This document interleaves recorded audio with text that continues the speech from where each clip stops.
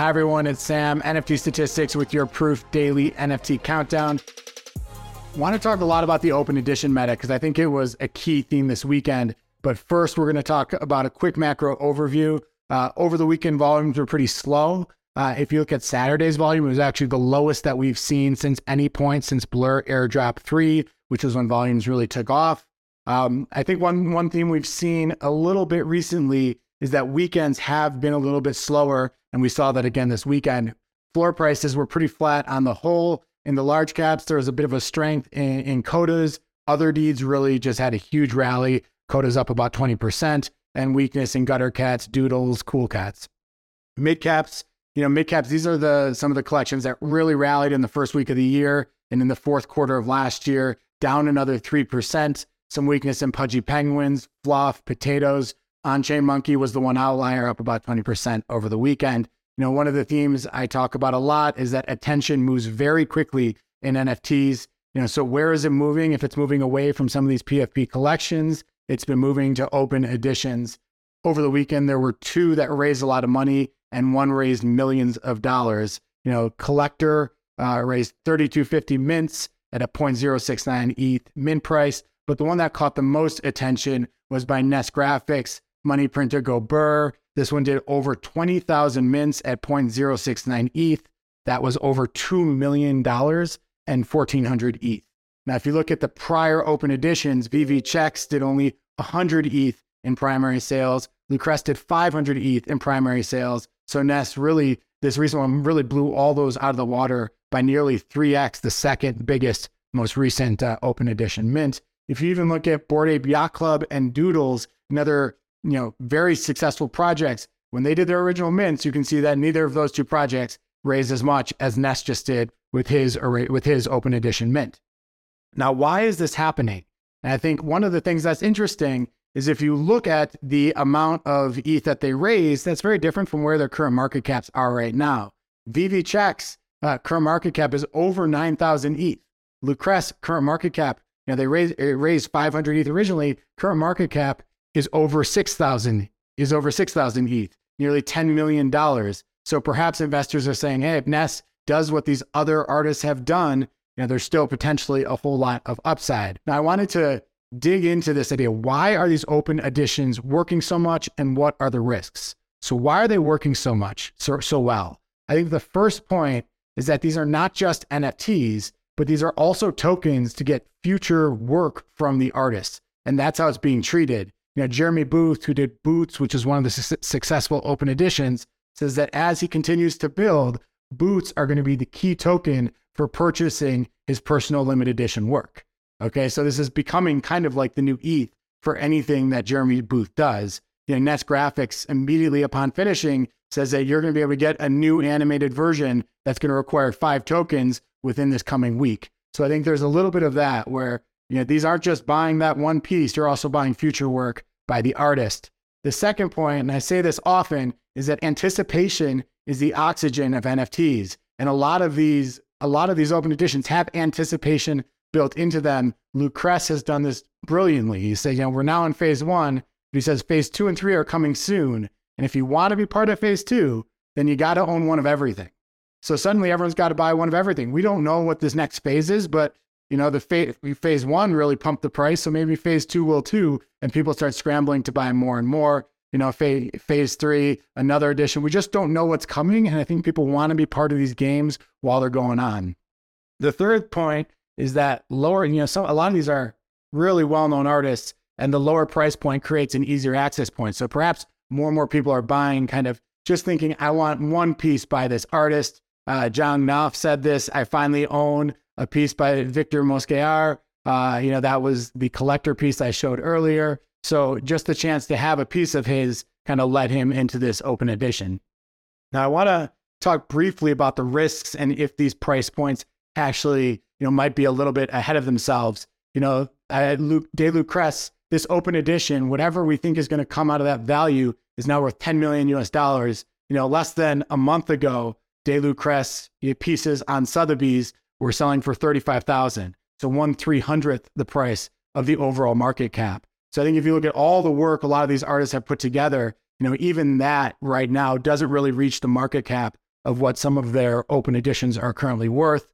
Ness is just a phenomenal artist, has had some great sales, had one above 100 ETH, one above 72 ETH, 55 ETH, but if you with him, if you look at all his one-of-ones put together, even that really isn't close to the price of what we're seeing in this 1400 ETH open edition. So, I think investors here are really expecting a lot from these artists, expecting a lot of value creation in what they're going to give back. So that'll be interesting to pay attention to. I also think Neon Balloons shows a little bit of a warning signal for what can happen. As the game starts to end and fade away, people still need to feel a lot of value and connection to these NFTs, which a whole lot of people own. You can see that the red balloon is kind of the token to get the other balloons. It really kind of rose really quickly. But over the past week, as more has been released and that anticipation has faded, the price has fallen a lot. So, I think it'll be interesting to see. We'll see how it goes. These values are very, very high. I think a lot of that is because of the FOMO, the anticipation,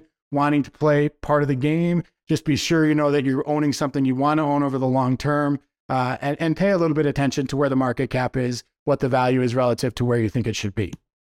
Third thing to talk about is that Grails were revealed on Friday.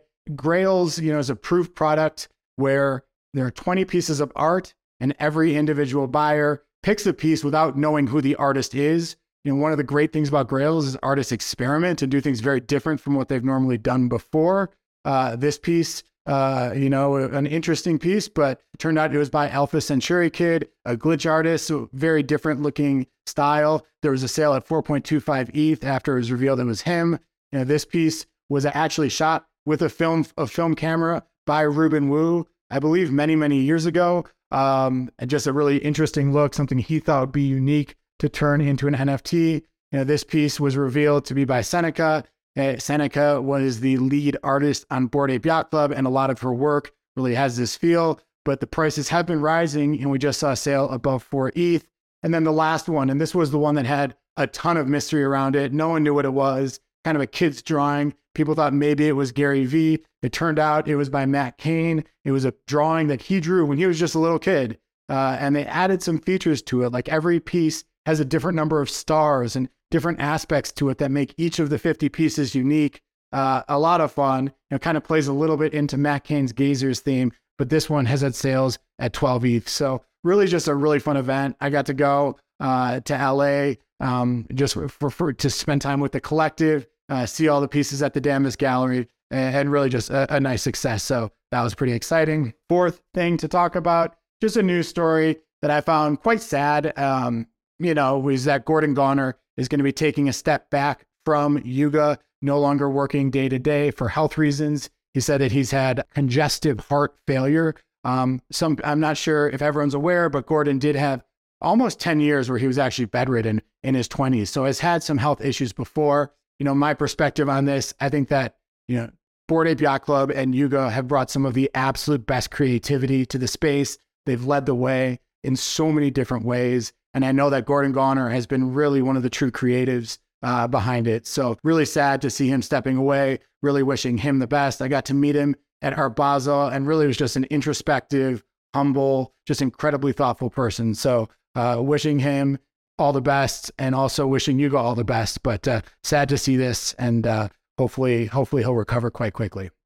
And then the last thing to talk about is just a few notable sales I wanted to cover. The first is that these Bored Apes, only four traits and blue beams, this package here sold to Nobody, who we've talked about, Nobody.eth, who's just been buying a ton of Grails recently. He bought this whole package for 500 ETH.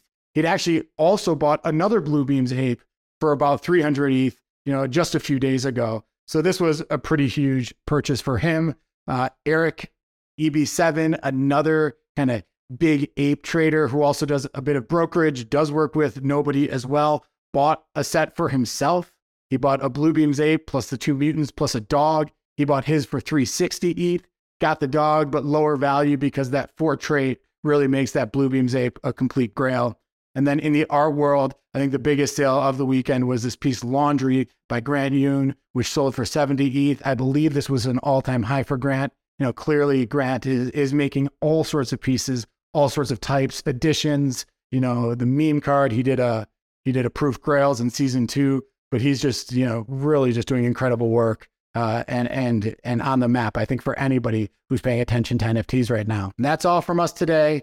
We just launched a Twitter account at Proof Podcast, link below. If you follow that and get notifications, you'll find out every time that we publish a daily, our weekly podcast, or any artist profile. We also have a Telegram channel, which we're also linking below, where we announce immediately when we publish things. So those are ways that you can get notifications when these new podcasts come out. Hope you have a great day, and we'll see you again tomorrow.